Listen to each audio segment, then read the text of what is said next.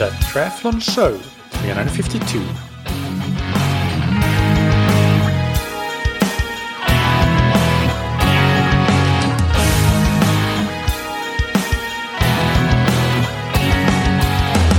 Hey, what's up everybody, and welcome back to another episode of That Triathlon Show, the podcast presented by scientifictriathlon.com.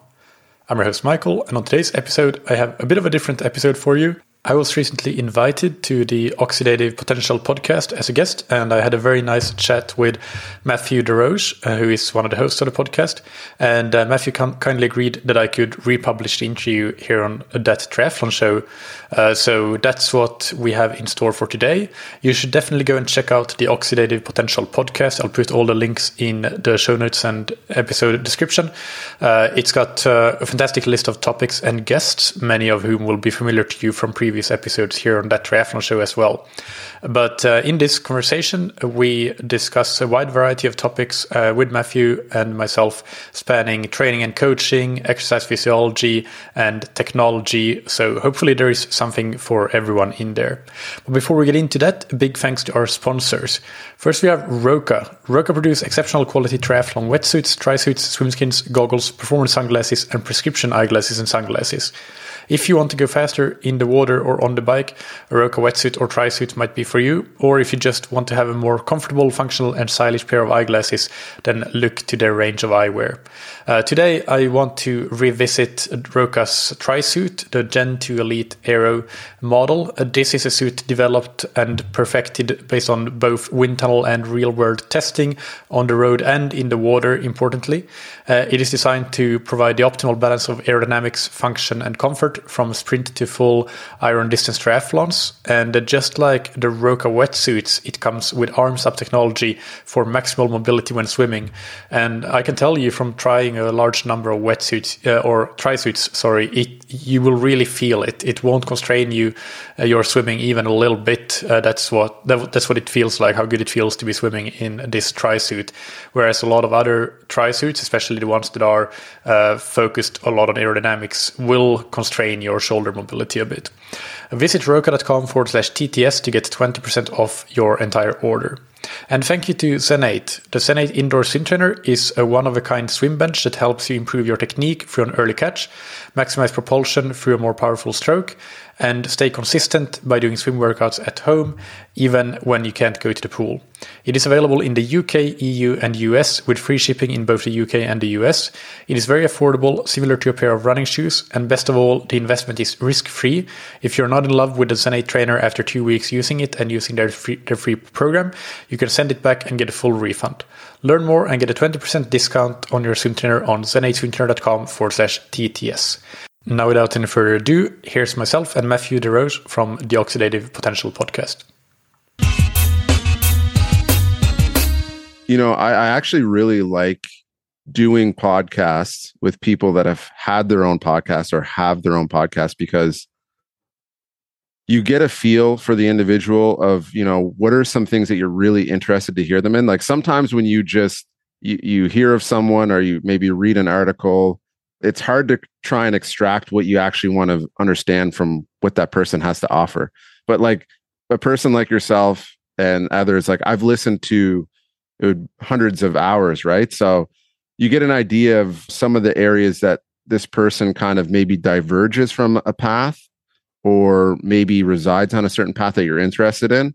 So that's why I'm excited to talk to you today, because you know, you have a great podcast, honestly, like especially the fact that you have the mixture of coaching and researchers, which I'm trying to do, but it's hard.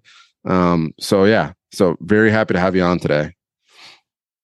Yeah, thank you. I mean, it's true. It is hard. I also find that to be the case, especially, and I'm curious to hear what you think, but for me, the hard part is often finding, you know, really good quality coaches, because there's always somebody else starting a new PhD. So there's always going to be researchers, but I find that getting really good coaches to interview, that's the more difficult part.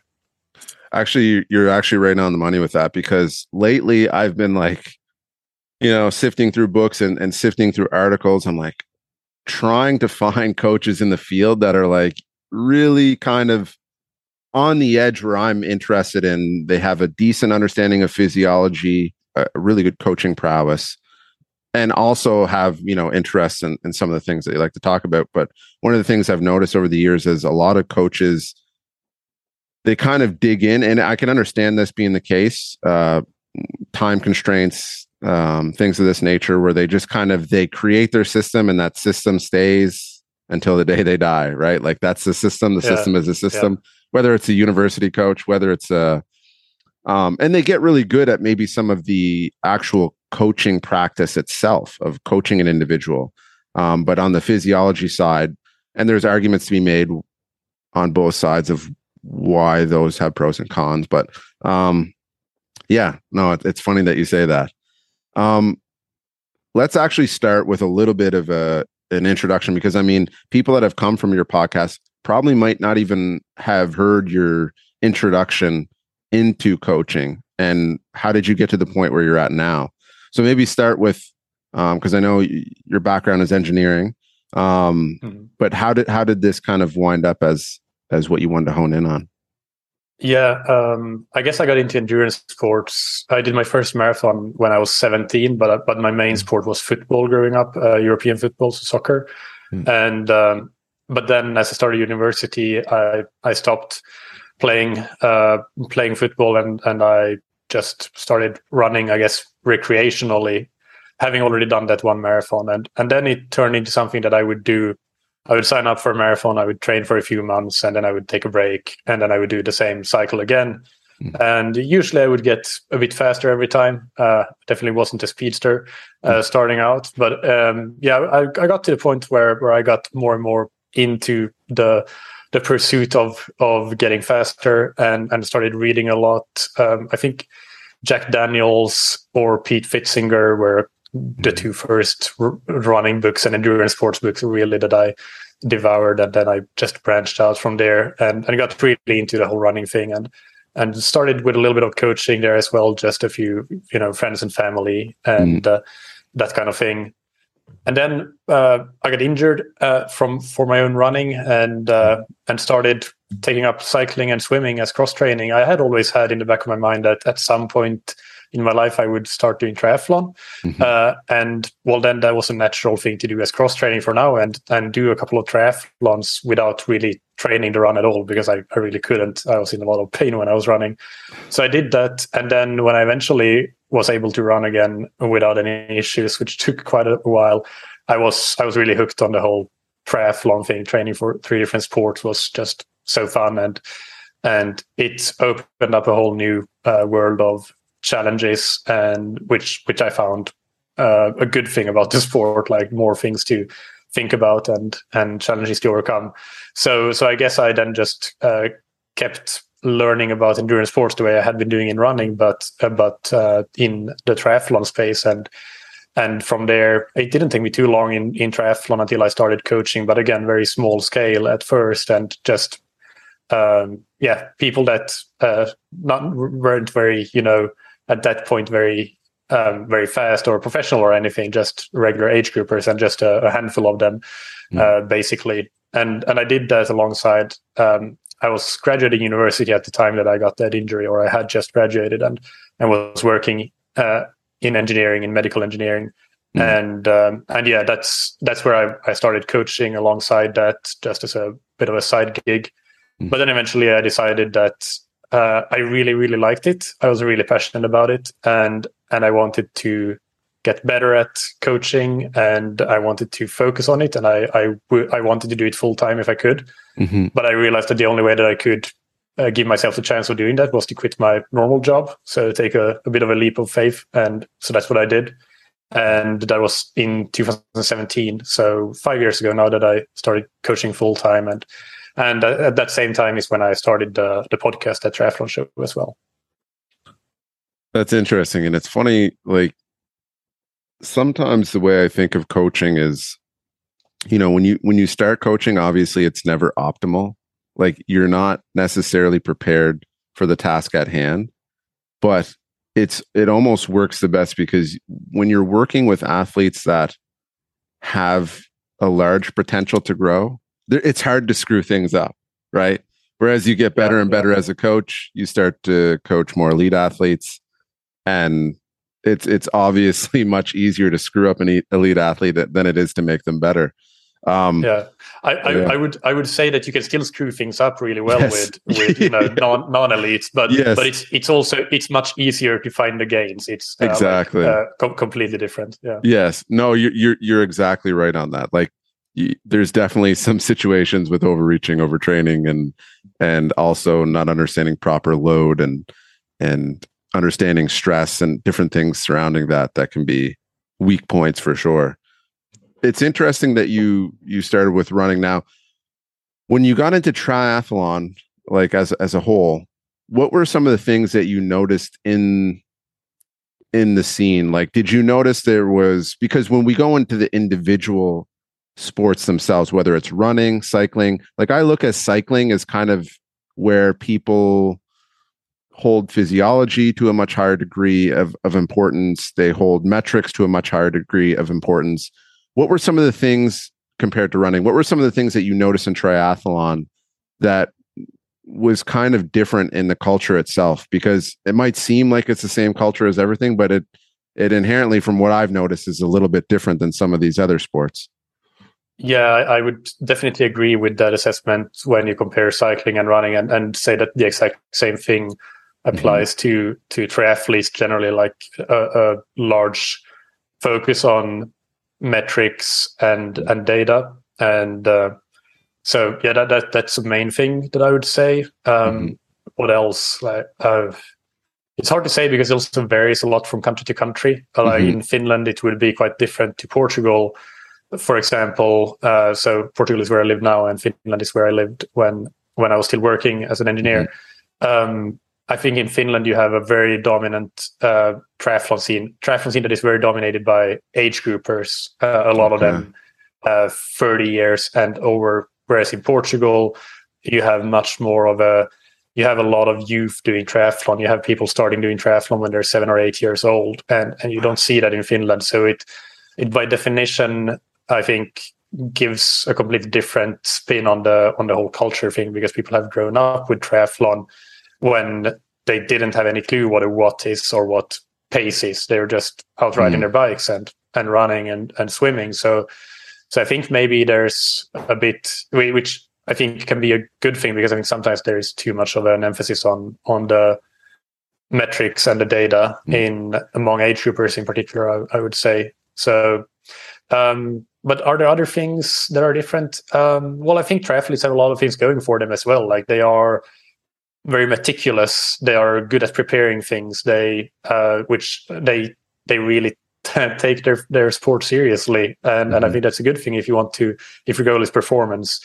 So they're always looking for ways to get faster, and sometimes that backfires. But I think that the sentiment is correct, and people are willing to experiment. I think, as long as you channel this culture and the typical triathlete mindset correctly, I think it's a good one. But yeah, sometimes it backfires, but you just have to channel it correctly, I would say. That does make a lot of sense. Like, inherently, when you think of the demands of triathlon, your training has to be much more organized, even if you want to participate at a lower level, compared to something like just running or cycling. You just hop on the bike and go. Doesn't really matter. But when you are training for a triathlon, there is, there's different considerations about how you're stacking workouts and just having things ready in place and organized, so you can, whether it's meet the timing for the open pool workout or whatever at the Masters swim group, meeting everything is just kind of more under a condensed time frame. So it inherently requires more focus and detail than maybe just grabbing your shoes and hopping on for a run. So I have some questions here that I sent over, and I'm excited to get into them, because the first one in particular was surrounding power duration modeling. Because I think everyone, whenever we're talking about not necessarily running as much, but with cycling in particular and triathlon, power duration modeling of some sort is kind of somewhere in the scheme for people. So some of the people that you've had on the podcast before, like Bjorn Kafka and Sebastian Weber, so they offer some of these products for athletes to go and try and understand. Hey, there's more to just power duration modeling than critical power. What do you see the big use for these types of analytical softwares? Do you see them as replacements for physiology testing? Do you think they're just more practical, more feasible? Do you think that they can be used on a regular basis to kind of help understand changes and responses to training? What's your whole kind of idea surrounding these things? Do you use them anymore? Do you use just basic critical power? What are some of the things that you think of? Yeah. So maybe just a little bit of an intro for listeners that are not familiar. So this concept, the model, if you will, comes from the 80s in Germany by Alois Mader was the one who developed it primarily, and it constitutes how VO2 max, your maximum aerobic capacity, and VLA max, your maximum glycolytic capacity, basically act as control switches, or not switches, but knobs that then their interaction determines things like your maximum lactate steady state, and that is of course something that we have known for a long time is critical for endurance performance. So basically, the idea is that you can, if you know things like your VO2 max and your VLA max, you can then figure out exactly what is your MLSS, and also things like fat oxidation at certain intensities and so on. You can basically simulate your whole physiology based on a couple of capacity parameters. I have used both Insight and AirTune in the past, and I'm not doing it anymore. I stopped somewhere around last year in the spring, I believe, for various reasons. There's actually some very new. Well, actually, it's not peer reviewed yet. It's a preprint, but Simon Nolte just recently published something on that where they looked at all of the studies that have been done so far, trying to validate the model with actual athletes, and what he basically concluded is that for running, the model clearly does not seem to work in its current state, and for cycling, it's a little bit less damning, but it's not necessarily recommended either. It's not clear that it's definitely working either. So there are some. I think that some of the issues that they point out include things like, well, when you're measuring your VLA max, for example, you're measuring capillary lactate concentration, but the model talks about the lactate concentration in the muscle, not in the bloodstream. So the measurements are not exactly the ones that you would need to do to actually be able to use the model. And then in addition to that, there are some certain assumptions, including some parameters that have not necessarily been validated to be the same for everybody. There might be individual variations there and so on. So long story short, I did use them. But to be honest, the main reason that I stopped using it was that the athletes that I did that sort of testing with and that sort of analysis with versus the athletes that I didn't do it with, in the end, once I got enough of a sample size, I didn't find that it helped me coach them better or helped me get better results. So then I stopped. Like, I don't want to do anything if it doesn't bring additional value. And it took me some time to realize that, but that's what I found when I analyzed the results. But I do use critical power and power duration modeling, as you said. So that's something that I use a lot, and I think that has value. But it's also very simple to do. You can do it without going into a lab. Well, actually, with the softwares you mentioned, you can do it without going into a lab as well. So that's a strength of theirs. But still, critical power compared to going into a laboratory is very good, that you don't pay anything for it, and you don't pay time either to travel to a laboratory or at least maybe take a few hours off of your day to go and do that. So I do use that. Was there another part of the question that I missed? No, that hits on everything on where you stand with that, which was interesting hearing, because I inherently really like the way that you think, because does this help me do my job better or not? And I think sometimes, even with physiological testing, it's really, it can make things easier, but it can also make things harder in some ways. And you have to be honest, especially with certain athletes, when it's appropriate to use certain things. That's what I've noticed over the years. Is does if someone's just getting into the sport or has been in the sport for 2 years, should we really be honing in on some of the things that we're honing in on? Yes, maybe not. But realistically, if it helps you do your job better, then by all means. But the hard part is that heuristic with many coaches is, because it's a model that they're using, the model that they're familiar with, they kind of gravitate and say, yes, the bias is there where it is helping me because it's metrics, it's pretty, it's this or it's that. But yeah, that is interesting. And I can totally understand that, because you're very data driven in your decision making, essentially. Like, obviously you're taking in the human factors as well, but you are kind of checking the boxes, and does this meet the requirements to help me do my job better? So I thought that was a really good answer. Yeah. Another thing I'm interested to hear, because this kind of springs off of this now, is how do you monitor response to training intervention? So when you're working with an athlete and you're prescribing specific type of, whether it's training blocks or a specific theme of training, whether it's conjugate periodized training, block periodization, how are you monitoring their response to that? Is there hard and fast rules that you use as red flags for everyone? Is it more of a case by case basis? Do you monitor HRV, like rolling HRV? Do you monitor? I'm sure you monitor the comments and RP and things like that. But what are your big kind of pillars for making decisions on training intervention and training response?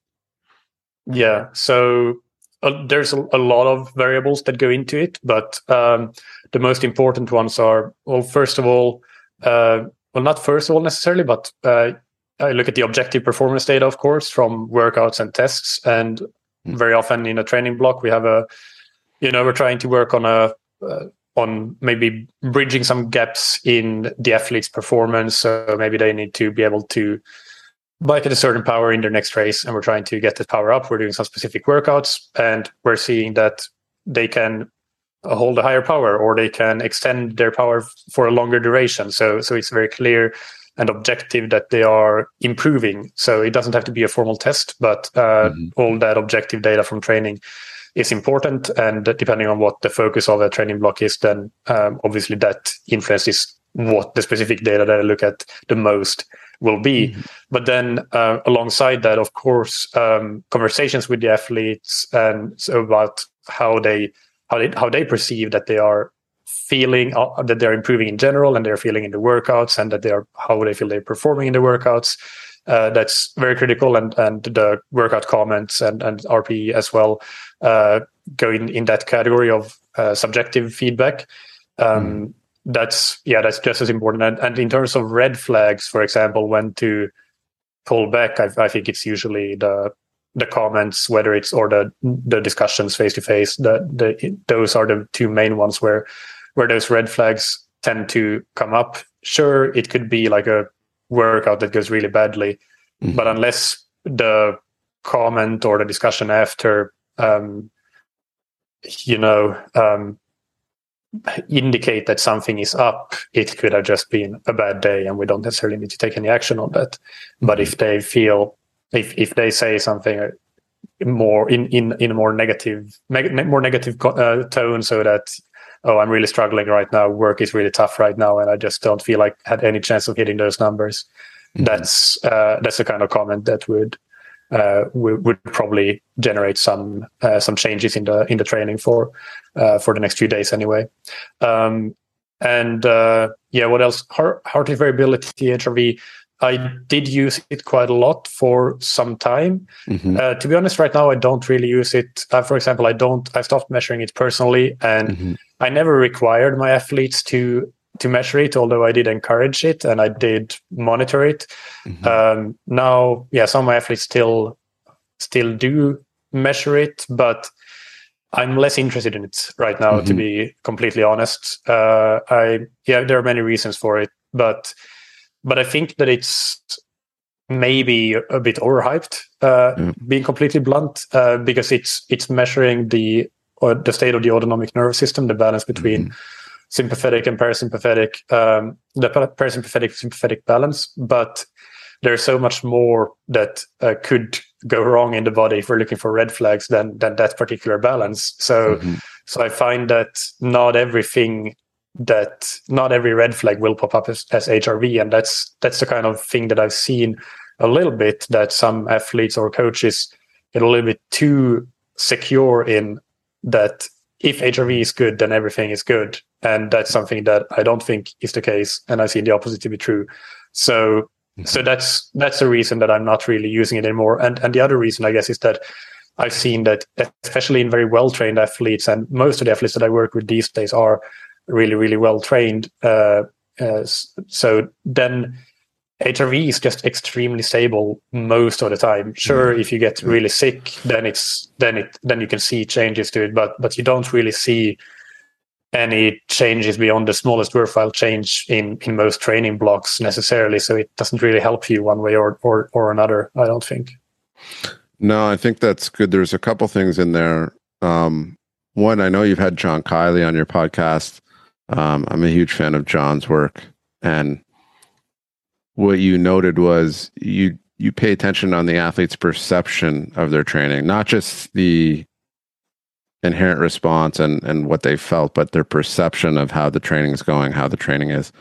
And I think that's a big thing because, for example, there's plenty of athletes that could definitely improve from some of the training interventions that are out there, but their perceptions of those training interventions will inherently decrease a lot of the positive adaptations that they could yield from that because of the stress of undertaking something that they do not believe in. It's the same as forcing someone to, exercise. The inherent response to that is going to be different than if they're engaging that for, certain intrinsic motivations. That just creates a completely different neurological environment, physiological environment, just because of the endocrine responses. And anyways, that was good. That I really enjoyed hearing you speak on that, because a lot of coaches will say RPE, but they don't really talk about how does the athlete perceive what they're doing. Do they perceive it as a waste of time? Do they perceive it as maybe not benefiting them? All those things really, really do matter. Another thing, I've been very deep into HRV at this point. There's just so much misconception around HRV, and there's so much nuance to accurately recording HRV. I think that a lot of it is lost, whether it's these scores that these algorithms and softwares are spitting out.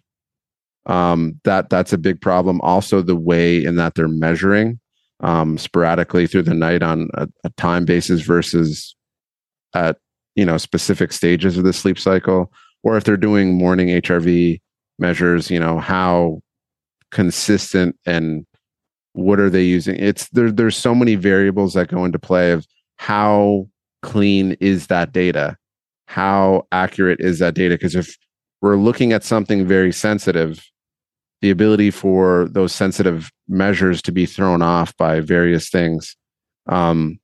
And yes, we are seeing, if you're looking at some of these longer trends, it kind of cleans out a lot of that noise.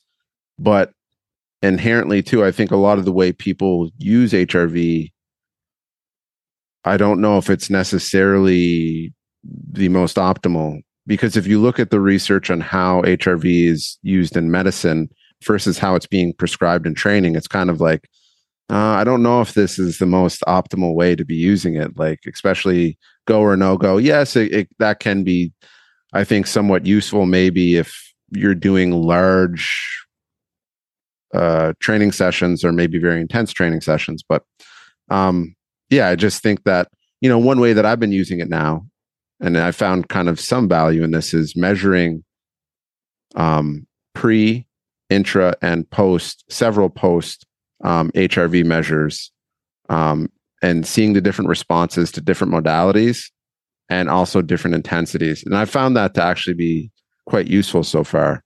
And how do you use that? How does it then benefit the next or the planning that you do? So I haven't used this with other athletes yet, but what I'm seeing is my responses to certain types of intensities are different than what I thought.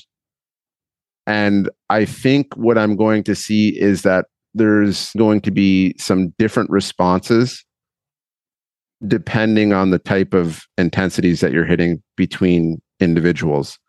And that's something I think we've always kind of knew. And I think Phil Bellinger's done a good job at putting some of his research forth and saying, hey, depending on some of even just muscle fiber typology, you're going to see some different response times. You're going to see some different onsets of overreaching, right? But also, I think there's a whole nother level to that, which I don't think we'll be able to even understand for years, is neurological response to different types of training.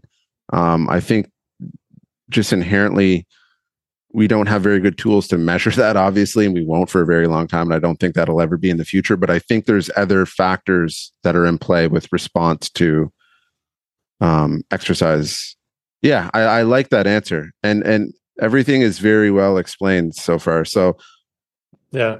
Can I say one thing on the HRV? Yeah. One more thing that is just a bit of an issue that I have with the studies that have been done in HRV guided training. So the idea of a go/no-go decision based on, or reduce intensity decision based on your HRV score in the morning, or your HRV baseline, depending on how the study is set up. But the issue that I have is that you can't blind the participants to what they're doing. They or at least from my memory, that's not what has been done. Maybe it has been done in some of the studies. I haven't read them all, but I think it's hard to do. And in many of the studies anyway, they haven't done that. So then the HRV guided group, they know that they are training according to that, they are changing their training based on the HRV scores. And that could inherently induce a placebo effect, which is why there has seemed to be a small positive effect of HRV guided training over non-HRV guided training.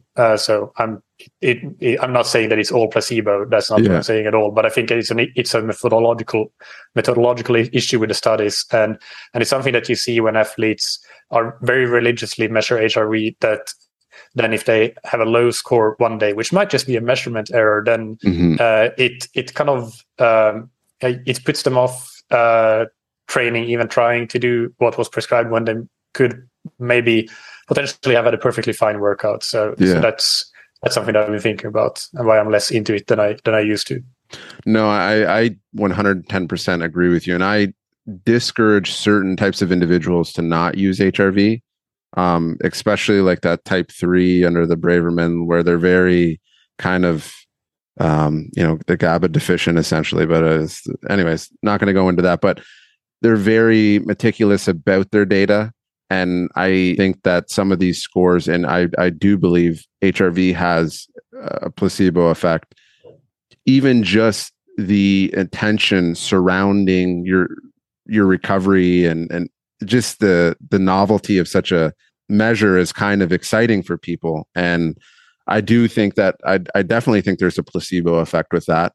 But also I do think some people have in the past, like that I've seen, have responded poorly to HRV because they can't separate themselves from the measure. No matter how much you tell them that, hey, the error of your measurement, also this is probably what you're going to see after a poor night's sleep or whatever, and it doesn't necessarily mean you're going to perform any better or lose adaptation. If we're seeing it in several, anyways, I 100% agree with you. I think that's a very honest statement as well. And you're right. They haven't been able to blind, so it's true. One thing I'm interested to hear is what are some things that you're currently excited about surrounding whether it's testing, training, or coaching? Because one statement that I've heard you say in a podcast before, which I found really useful and I've implemented it into my own practice, is take more time and more effort into making a decision on something that you're using. Whether it's, a new training style, or whether it's a new kind of intervention that you're playing around with, or a certain type of test, take the time, even if it's going poorly for a bit, just take a little bit more time to make your decision. Don't jump onto the next thing. I think everyone, especially now with the amount of information that they're taking in, it's very hard to separate themselves from seeing what someone else is doing and not wanting to try what someone else is doing. But we all have our weaknesses, and trying to utilize something and give something the best possible chance. So what are some of the things that you're currently playing around with or excited to try and understand more about? Doesn't have to be a technology. It could be a modality. It could be a concept. Yeah. So the thing that I'm the most excited about right now is swim training, in particular in a triathlon context.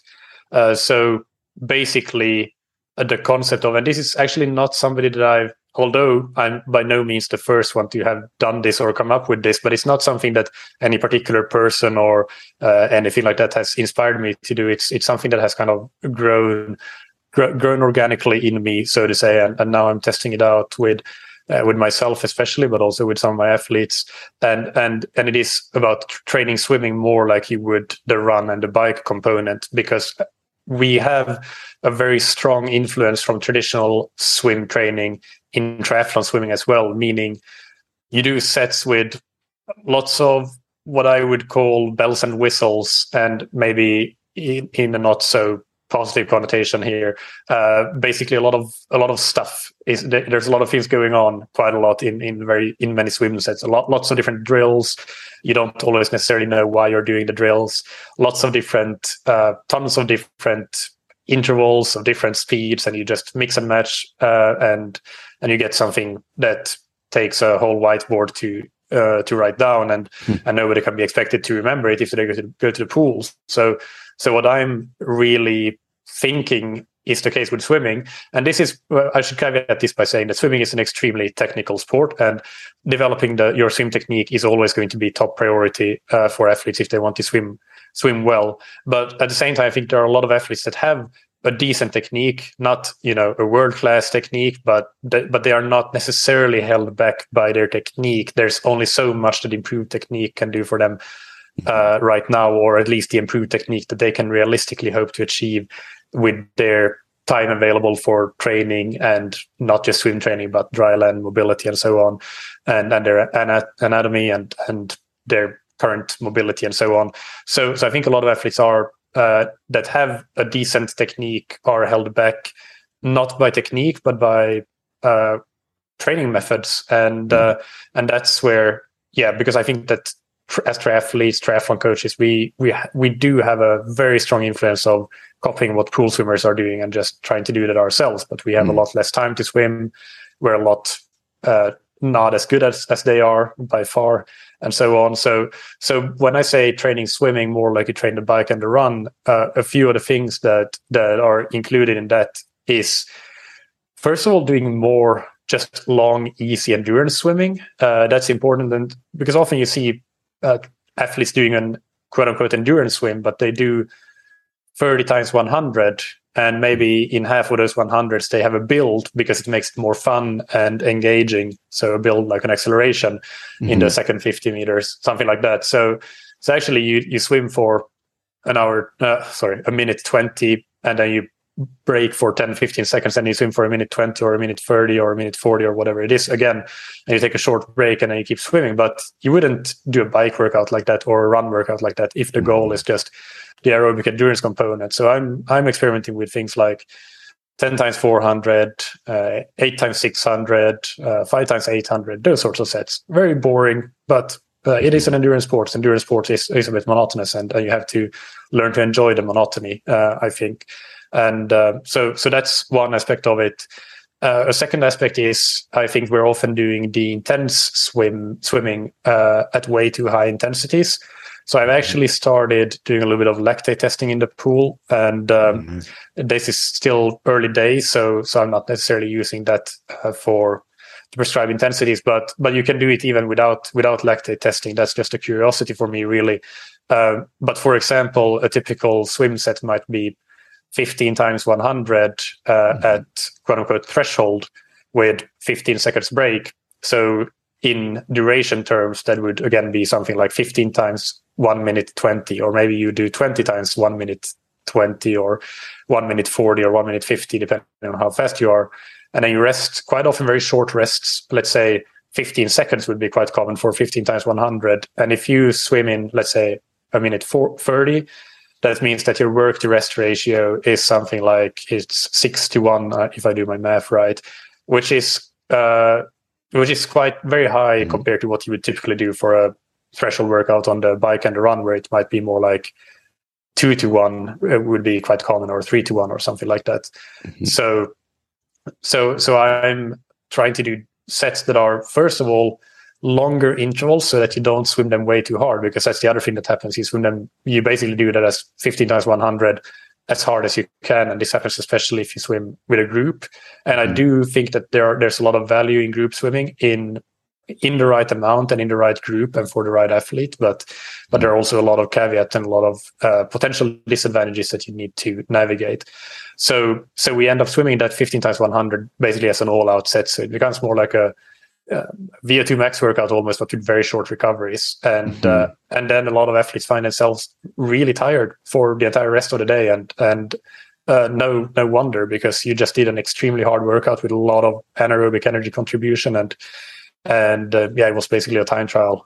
And so the way I would rewrite that threshold workout would be to do more total work, do longer intervals, so that it's more difficult for the athlete to go too hard, but also having the pace prescription be correct from the start. So that would be, let's say, we could prescribe the workout as 12 times 200. So we're increasing from 1,500 meters to 2,400 meters of total work.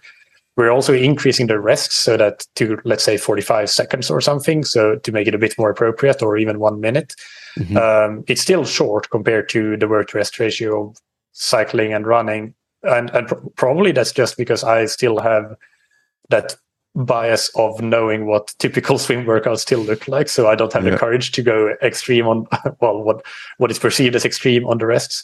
But in terms of pacing there, I would say that, your threshold is something that you could hold for, let's say, 30 minutes in a time trial. So actually I've had at least one athlete so far do a 1,900 meter time trial, which is a good distance to do a time trial for, because it's also the 7.3 swim distance. So if you're training for that distance, then it's a good one. But it also, for a lot of athletes, it takes in the region of 25 to 30 minutes if they're a relatively quick swimmer.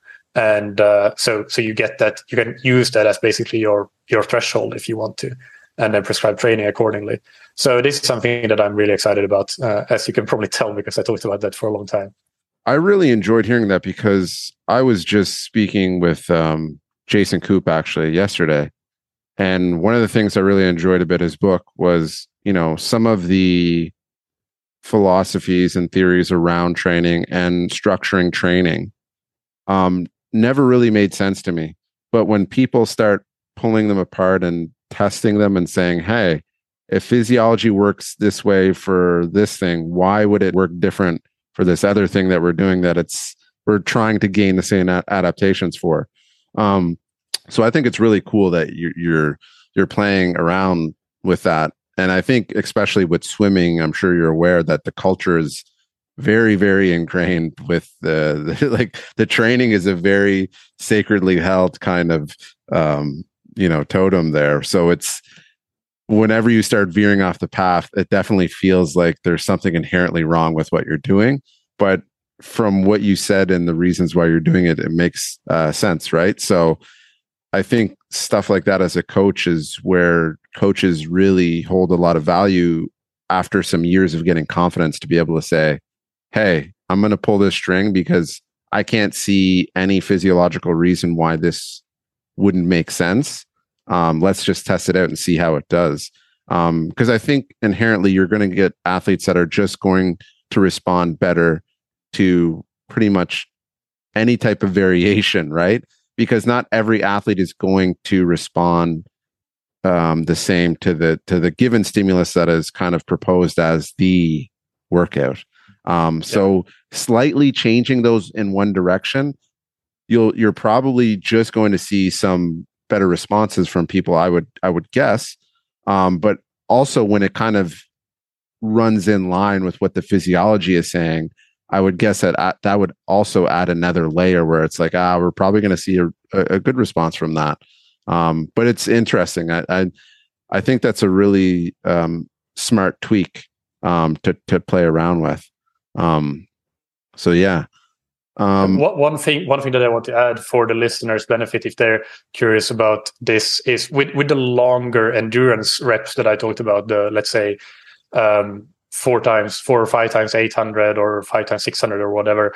The reason that I do that is not just because they're long, so they're more endurance-like than stopping every 100 meters, but it's to force the athlete to swim slower. Because if you have that workout, I know that, okay, I need to, and you also, in those intervals, the rest is basically just a mental rest. It's 20 to 30 seconds because in a ride you wouldn't stop unless you had to, or in a run you wouldn't stop unless you had to. So it's basically the same concept there in swimming. So the reason to prescribe those long duration intervals is that, well, then it forces you to swim at the right low intensity, because that's what I feel is another issue with the endurance swims that we quite often see, that people just swim those way too hard. So all the swimming ends up being very hard. And I think that it works really well for some people, because basically they are the creme de la creme of the best swimmers and also the most tolerant to training load. And then it works really well. But for a lot of people, it just is too much, and they don't adapt, or worse, they start to maladapt. So that was the rationale behind those longer endurance intervals. I like that. And it's funny because, in certain cultures, there is a lot of physiology tied to certain things, whether it's lactate testing, like you were talking about experimenting with just recently. Like we know in Germany, that's where a lot of the lactate research, whether it's Ulbricht or Mater. But when I think about swimming in North America, there's a lot less of that, okay, where is your actual threshold here? Where is your second threshold? Where is your first threshold? How much do these things matter when we're trying to organize training? I hear much less of that around swimming. Swimming is kind of similar to track, where it's like paces. We got to hit our paces. Yeah. But there's also, to defend the swimming coaches, there's less reason to care about those things in swimming, where most events are so short. So, okay, the 1500 is a long event, but all the other events last just a few minutes or less than a minute. So then what your first threshold is definitely doesn't really matter, unless again it's the 1500 or something. Then maybe that matters a little bit, but probably not that much. But in marathon swimming, obviously it does start. It does matter, but there is a reason that it's not really as. I think that's a reason that you don't really need to care about it as much as a swimming coach. But as triathletes, we swim for much longer, and we need to bike and run after that. So we should be aware of these things and take them into account. Yeah, that brings up something in my head, whereas like inherently with triathlon training, the first threshold for modalities, I think, does take a larger precedence than in most sports, because generally with triathlon, the training volume is inherently going to be much higher. So the importance of intensity starts to amplify as training volume increases. That threshold and how much training you're doing around that threshold or above that threshold, first and second threshold, does start to take a larger impact, I think. But you're inherently right with as a swimming coach, it's the same as like kind of like an 800 meter runner, 1500 meter runner. The specific threshold doesn't matter as much, obviously, because there's a lot of things going on in the training outside of just building aerobic capacity that is important, and the training volume is so low that there's more room there for variance around those lower paces. One thing that I'm interested to hear, because you have so many interesting individuals on your podcasts investigating interesting topics surrounding exercise physiology. What are some areas of exercise physiology that you're interested currently in or trying to understand better? It could be anything from cardiac response or cardiovascular system. It could be respiratory. It could be, maybe it's nothing really to do in that. Maybe it's something surrounding durability. It doesn't have to be something physiological, or it could be more training orientated or anything. Yeah. Well, right now, it's really the fundamentals of how the human body works in an exercise context. So I'm going through the book of George Brooks, Exercise Physiology. So basically, I'm just reading it from cover to cover. So I want to just get a reminder of some of these things that and obviously learn a lot of new things along the way as well.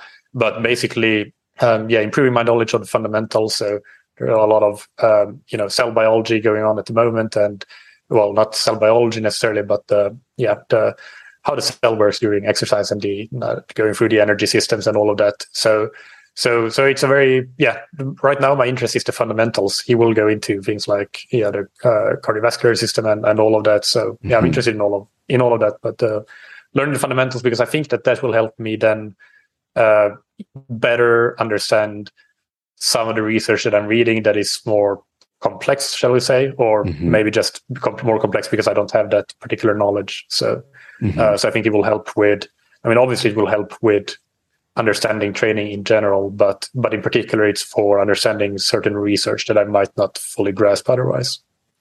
It's funny that you mentioned that. That's literally one of my favorite textbooks that is on my shelf. Andre Feldman actually recommended it to me. But starting out, there's a lot of density, like in the beginning talking about, I don't know which edition you have, but free energy, Gibbs free energy model and exergonic and all these different, I like it. Like in terms of a textbook, if, I was going to recommend, I'm sure you'd probably recommend it to folks as well. It's a very complete textbook. Like the one I have, the new one has 2 volumes. And they're loaded with, every page is loaded with efficient information. No, absolutely. Yeah. I mean, I'm not completely through it yet, or actually I have a long way to go still, but I do think it's great. Yeah, absolutely great. I can say that already. Yeah. Well, that's interesting. And it's funny because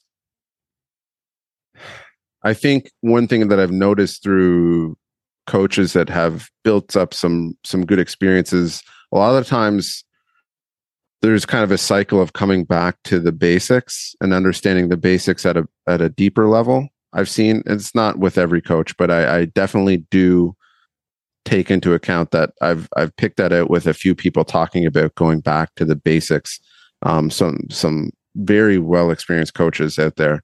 And I think it kind of serves at the right time, because I feel like yes, it's great to have an understanding of physiology in the beginning, but I think it can really confuse a lot of, young coaches, and definitely take away from building coaching experience, good coaching experience and good decision making. Like, yes, it is inherently going to enhance the ability to understand, this is why we're doing this amount of aerobic training versus, some of these higher thresholds work versus VO2 max. Like, it's good to understand that. But the actual cell physiology, I believe it kind of comes back at the right time for a lot of people, where it's like, okay, yes, now it's really going to be even more useful having the experiences that I've already had. Yeah. So completely agree. Yeah, you're not in survival mode trying to understand the, lactate shuttle transporters. And anyways, so one interesting question that I've never really asked anyone before, but I'd be really interested to hear your take on this, because Coming from where you're coming from, if you were to coach yourself as a 16-year-old athlete, knowing what you know about yourself and knowing your kind of tendencies, knowing your strengths, your weaknesses, how would you intervene as a coach to create the best possible version of yourself at the age of 30 in the sport of triathlon? Like, what are some of the things that you would have pulled the trigger on maybe a little bit earlier, a little bit later, maybe approached yourself and trying to instill some philosophy behind certain training models and certain training concepts? What are some of the things that you would do to try and get the best out of yourself by 30? This is very interesting. In particular, because I read the question wrong, so I didn't read the about myself part. So I just took a generic example, but that's fine. I will answer it as you asked the question.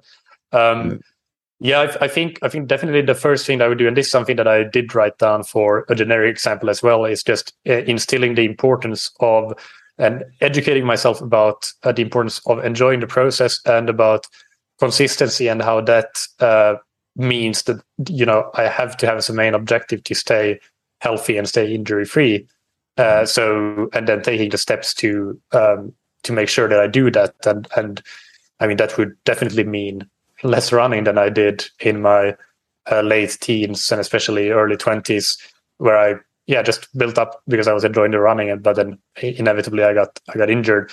Mm-hmm. So if I started as a 16-year-old in triathlon, I mean, I still think that at a certain point you have to have like a really good amount of talent to get to that level. But let's pretend that I have that talent. I would focus a lot on skills in those early years, and also speed and power, but not necessarily in terms of a lot of super like hard anaerobic workouts, but doing it as part of and ideally I would do this somewhere where I have a training group that I can train with. So doing things like training races and doing a lot of short races like super sprint races. I think those are brilliant, sprint distance races and so on. So focusing on skills and some speed and power and skills in terms of the technique of the different sports, but also in terms of racing skills, racing a lot, but racing short races, really short races. And gradually keep track of volume very carefully and build it very gradually. And also, I mean, I would definitely think that you can always, as a 16-year-old for sure, you can definitely do things like, threshold workouts and VO2 max workouts. But when I'm saying that I would focus on skills and speed and power, that's more like, okay, that would be a bigger emphasis in those early years. And then gradually, as I would get older, I would transition more towards emphasizing the threshold work, especially more if you have been training from 16 to, let's say, the last year of racing as an under 23, then at that point you have probably already built up a VO2 max that might be quite close to what it's going to reach for you if the training has been going well. So at that point, especially, is when I would maybe think about transitioning to doing, really focusing on doing threshold work, quite a lot of that, probably at least in relative terms to what I've been doing before, and maybe decreasing some of that other work, and the volume would be coming up all the time to a certain level, of course. Like maybe when you reach 23, 24, 25, you're at your peak volume, but probably not before that. And in that way, that would contribute to the aerobic capacity going up, but also the economy. So that's things like the threshold and the economy are the kind of things that help you keep improving beyond 23, well into your late 20s and early 30s, I think. So I think that as an overview, that's kind of how I would go about it. But definitely can't emphasize enough the importance of focusing on staying healthy and injury free as something to do with. So having a good physiotherapist and all of that. I really like that, especially speaking on the short races, which is inherently genius. When I even think of track coaches having their athletes compete maybe a little bit more often than some would say is, hey, that's not very, but those short, like the enjoyment of competing is where it's at, right? That's people don't do the sport just for the training. They do it because they enjoy competing. And if you can inherently intertwine training the physiology well, like obviously every race is training the physiology to some degree, but with especially with those shorter sprints, there's much less of a especially with triathlon, because when you get out to these further distances, that takes much longer time to recover from and disrupts the training process quite dramatically. So I really like that answer. And it definitely like kind of ticks a lot of the boxes for building some type of structure for enjoyment. Because I think that's where a lot of athletes fall off, is the enjoyment starts to decrease a little bit too much because of the training goals are inherently held too high. And I think, I mean, that's an interesting thing that you mentioned, and I mentioned it before with the culture question that you asked. When I was 16, I was living in Finland. There wouldn't have been really any sort of training group that I could join to do the type of organic workouts where you just go out and ride your bike. Learn to ride in a group, learn to corner well because you follow the fastest person and they know how to corner well, and those sort of things. You have to sprint up the short, punchy hills and so on, so you develop some speed and power there. There just isn't that type of environment for young triathletes there to develop. Here, on the other hand, in Portugal, there is that environment. There's lots of training groups for young athletes. So I think that I know it's a hypothetical question, but I think it's definitely a question where if somebody is thinking about that for themselves, then I think that group is really important, not because it's always the optimal training, but for the enjoyment, but also just immersion is an important aspect of learning a lot of different skills. So I think you have to be a bit careful with the group training, because sometimes it's set to the fastest person in the group or something like that, and it's not always individualized, but it doesn't always have to be super individualized, especially not at that age. You're basically building up to be able to train really well once you're 23, 24, 25. So I think that group environment is another important aspect of it if you're looking at long-term athlete development from a kind of youth and junior, from the youth and junior years into your senior years. Yeah, that's funny because it brought up things in my head, some thoughts and memories of, you have this transition when you exit for most individuals, unless you're a professional, you have this transition where you are spending a lot of time around your teammates, whether that's in sport teams at school or you're hanging out with them after school, and you have this environment that you don't really realize the value of, right? It's just kind of ingrained with your everyday life. And then you get older and then it's like, oh, it's a group ride. And then it turns into a group ride less often. And then it's like, long stretches of time training alone. And you forget, especially with endurance sport, you forget a lot of the times how much that team environment drives intrinsic motivation and drives the ability to go out and suffer and enjoy suffering. And we know that from, hot spots, different places of the world where athletes excel at certain sports, because inherently everything is tied into that sport. The culture is tied into that sport. So it's much easier to suffer for something that you're tied to on a characteristic level, right? That's interesting. Moving off of that, I'd like to ask you essentially, how do you start shrinking the black box? Like you talked about, experimenting with some lactate with swimming, but I know you mentioned earlier about critical power with your athletes. How do you go about shrinking that black box and understanding what am I going to use for intervention with the athlete? What do I think this is what the athlete needs? How do you go about that? Do you test often with certain athletes? Do you kind of have a regular schedule where you do testing with athletes? What is it that you use? Maybe it's not as much testing. Maybe it's just monitoring their efforts and training a little bit more and testing more sporadically. What is it that you use Yeah, well, it depends, Mm-hmm. but I think it always comes down to what are the athlete's goals, and then okay, comparing where they are currently with Mm-hmm. where they want to go, so where their goals are, and doing a gap analysis, and then we can figure out that okay, so if you have just a 1 minute deficit on the swim, but you have a 15-minute deficit on the bike and a 30-minute deficit on the run in your gap analysis, so comparing your goals to where you currently are. So where you currently are in this context means okay, what did you do in your last race? Mm-hmm. Well, because we're looking at the racing goal here.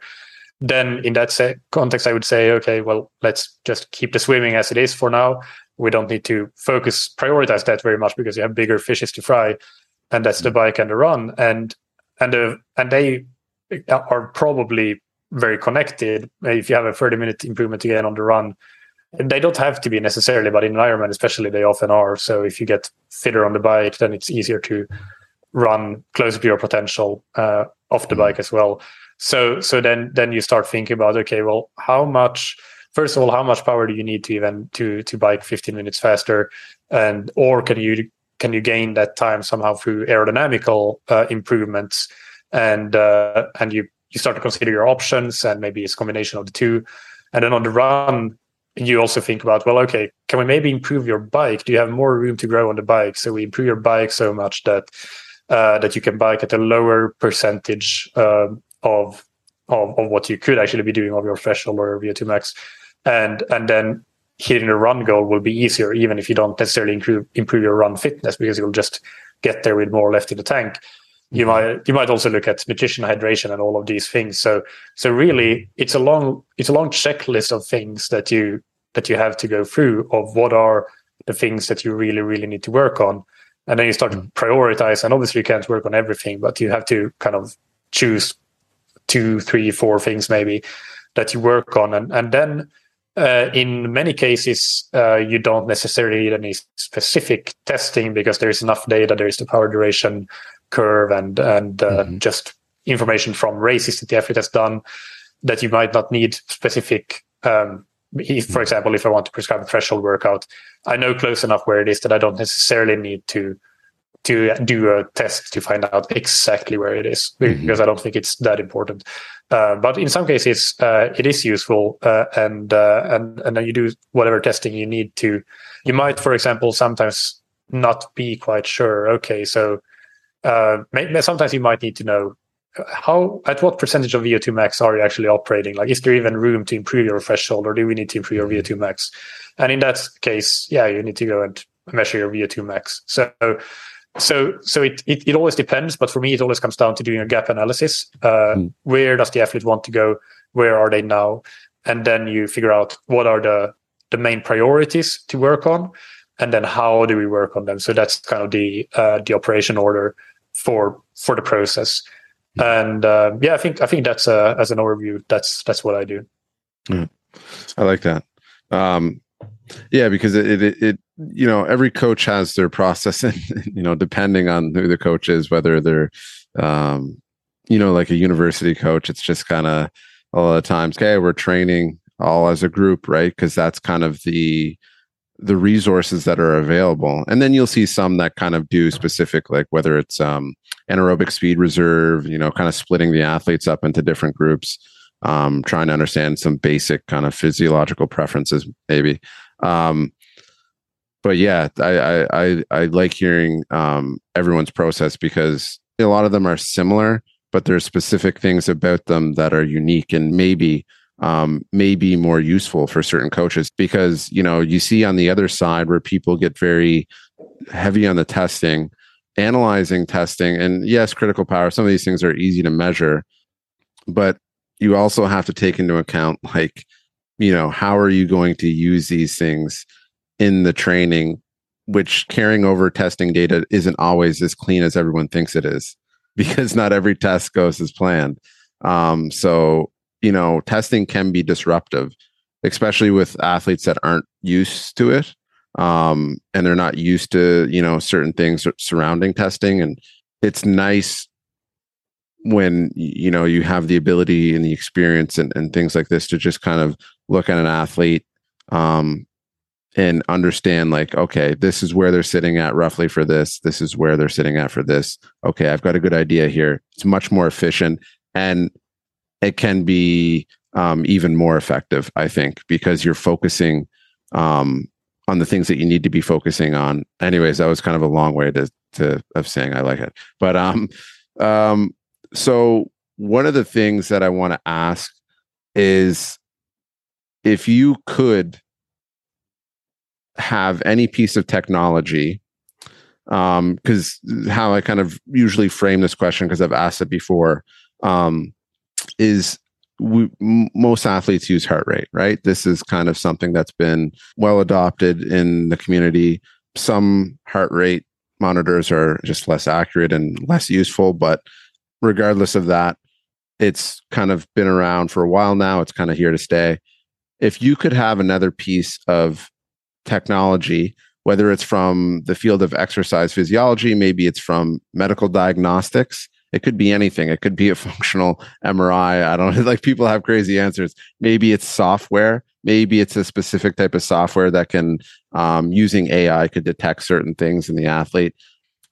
What would that technology be? Why would you choose that piece of technology? Like, for example, having a VO2 master, right? Every athlete could have a VO2 master, something that is like $30,000. And obviously the VO2 master is not the quality data that you're getting from a Parvo or some of these other gold standards. But what is something that you would use along with heart rate that you would incorporate?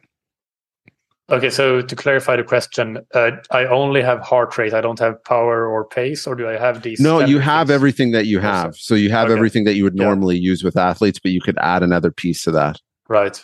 And another clarification question, does this thing have to exist, or can I dream up something? It stays within the realm of technology. So what I tell people is you could use something like MRS or something like that's in the field already. But you can compact it and commercialize it essentially. Right. Yeah. Well, because I had it might be possible in the future.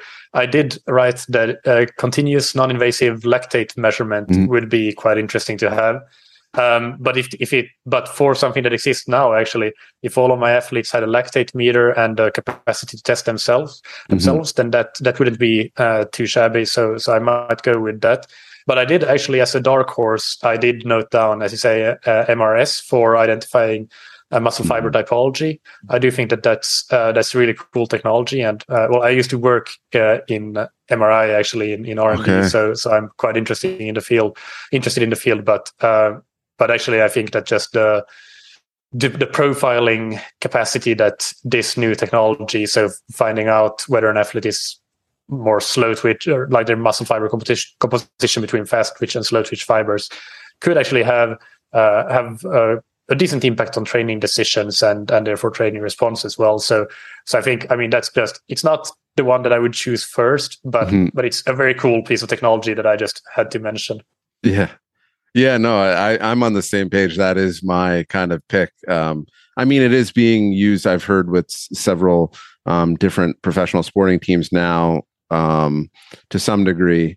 But it is. I think that would yield a ton of useful information surrounding response and for training intervention. But on the topic of continuous lactate monitors, there's actually, because I've asked this question before, there's a couple people that have mentioned that.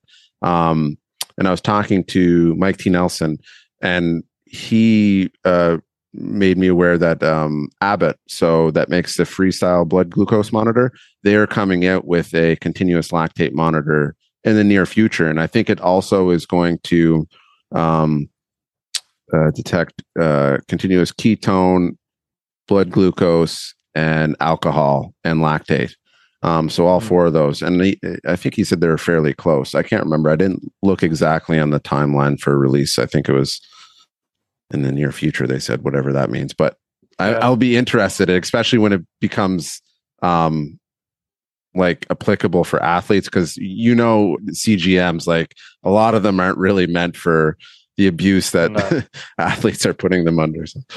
No, yeah, especially swimming is a hard one. I found I've tried them, and yeah, it was difficult. Yeah. So getting into some of the final questions here that I'm interested to hear from your perspective is, what is a preconceived notion that led to kind of a large failure in your whether it could be coaching, it could be just in learning, whether it was school, your education, but probably be interesting to hear more towards coaching is, what is a preconceived notion or an incorrect hypothesis that you've learned a great deal from in that failure, and what was kind of the thinking and the bias that led to that, and how did you realize you were off course? How did you realize that you were not where you should be? Yeah, in my early coaching days, I think that pacing, helping athletes with goal paces for their races, is something that sometimes just did not go well.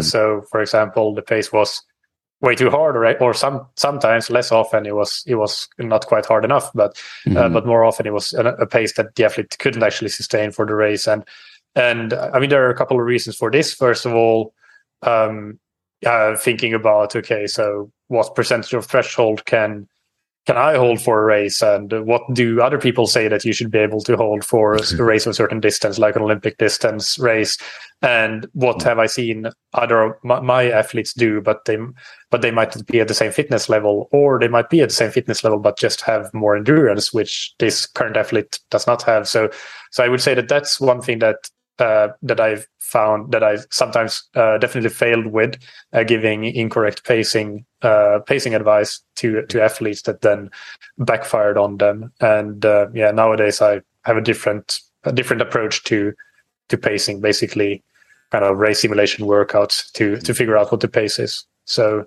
that's a big one that came to mind.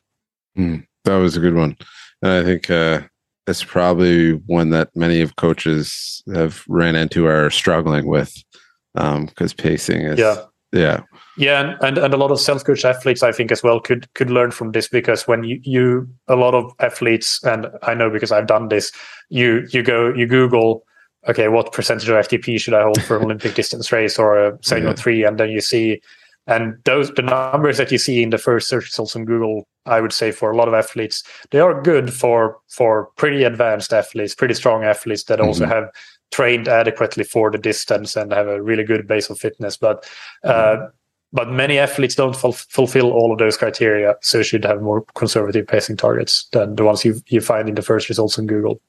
Yeah. Especially when you're dealing with like age groupers, because the variance is so large. It can be very difficult to take broad spectrum ideas around pacing. Another thing that I think you kind of alluded to it because you talked about using critical power.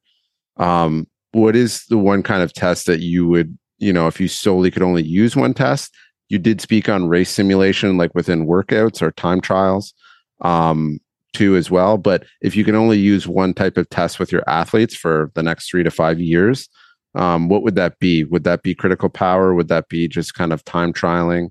I mean, they are kind of mixed in the same thing, but maybe it would be a lactate test. Maybe it would be a ramp test, whatever it is. It could be even a diagnostics test, like I said, lactate or NIRS or something. I don't know, whatever it is that you think is useful, and why would you choose that?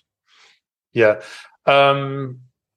it's a good question. I guess it depends a little bit on the athlete. But I would say probably, just a time trial, or, being able to use time trials, and then through that, you can build a power duration curve and critical power and so on. That would be the main one. On the other hand, if I were to be a bit cheeky, then I would say that, well, I can prescribe any workouts I like, right? So I can prescribe just all out efforts in workouts. So then I can get my power duration curve without calling it a test, and get critical power through that as well.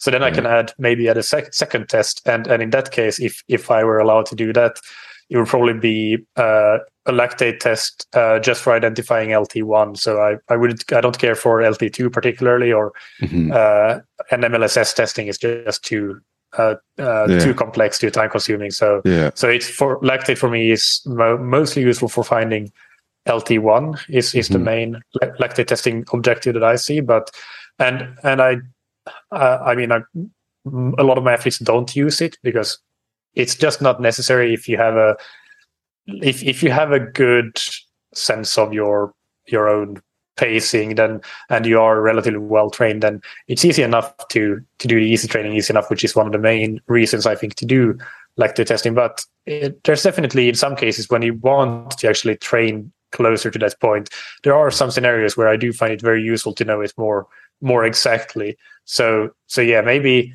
I would say that, well, I could just do the time trials as part of the athlete's normal training, so it's not formal testing, and then I would add a lactate test for finding LT1 as the diagnostics tool, if that makes sense.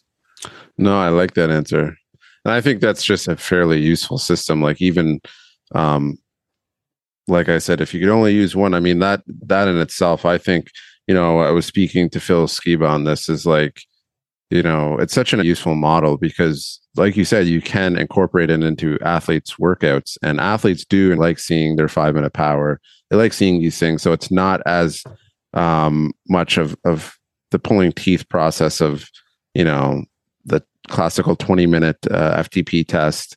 And even though they're different, but, or some of these ramp tests, but yeah, you're right. It is, I find those models useful because not only are they just testing, they're also they're training as well. Like people forget that testing and training aren't really that separated as much as people like to think. Like, oh, it disrupts training, but that's still physiological adaptation that you're gaining. Yeah. So, all right. So last question here is, what are some areas of interest outside of exercise physiology, sport performance, coaching, triathlon? Maybe it's a passion, maybe it's an expertise or something that you spend a lot of time delving into. What is an area outside that you spend a lot of effort or time or passionate about? Well, so this is 5 years ago, but so I'm no longer an expert, but I was really involved in medical devices. So both MRI, as I mentioned, but also transcranial direct current stimulation, which is interesting because there's not a lot, but there is some sports science with the potential effects of TDCS on performance. And if you have read Alex Hutchinson's Endure, which a lot of people have, then they talk a lot about TDCS there. But yeah, we never use it for sports performance, or I did in the lab, but for myself. Yeah. But yeah, our purpose was medical devices. So I used to be into that field and know a fair amount in there. But I enjoyed it, even though I wouldn't say I was super passionate about it like I am endurance sports. But yeah, I guess right now, like, I don't have any other areas of expertise, but I do have other interests. Like I still follow English football, Premier League, but yeah, that's just, it's not something I do very very purposefully or anything. It's just a pastime. And then I guess one other thing is that I really like audiobooks, and right now I'm interested in learning more about how the world works. So I've been reading some audiobooks in the kind of geopolitics realm recently, and that's something I'm really enjoying. Again, definitely not an expert, but just something that I'm enjoying doing. Yeah, those are all interesting. And it's funny you're talking about the medical devices. I haven't ever really stated this out loud to many people, but it'll be cool. I was one of those kids that was constructing my own TDCS device out of 9-volt batteries. Oh, wow. When I was younger, because I thought I was going to get, I mean, inherently, yes, there's a placebo effect with it, but yeah, I obviously do not recommend this practice for anyone out there. But it was a cool experimentation process, and it was also really cool because it stimulated a lot of learning off of that. And yeah, that's funny that you're into that. But yeah, no, those were good answers. I think yeah, the geopolitics and all those things. It's a very nice intellectual endeavor, because to grasp everything in that field, you don't feel the same pressure to accumulate the knowledge as you would in some other fields where it's kind of easier to consume more of the information out there, so you kind of feel pressure. For me anyways, I don't know, this is how I feel. Like you said, it's hard to be an expert in geopolitics because it really depends on what type of areas you're really kind of intimate with and stuff like that. So yeah, those were all great. So folks can find your podcast on pretty much anywhere that you get podcasts, that Triathlon Show. Also, I'll link your website and your social media in the show notes, so folks can find you there. But yeah, really appreciate you taking the time today, Michael. Fantastic. Yeah, I enjoyed it. It was a great chat. So thank you so much for having me. Yeah, thanks. We'll catch you later, folks.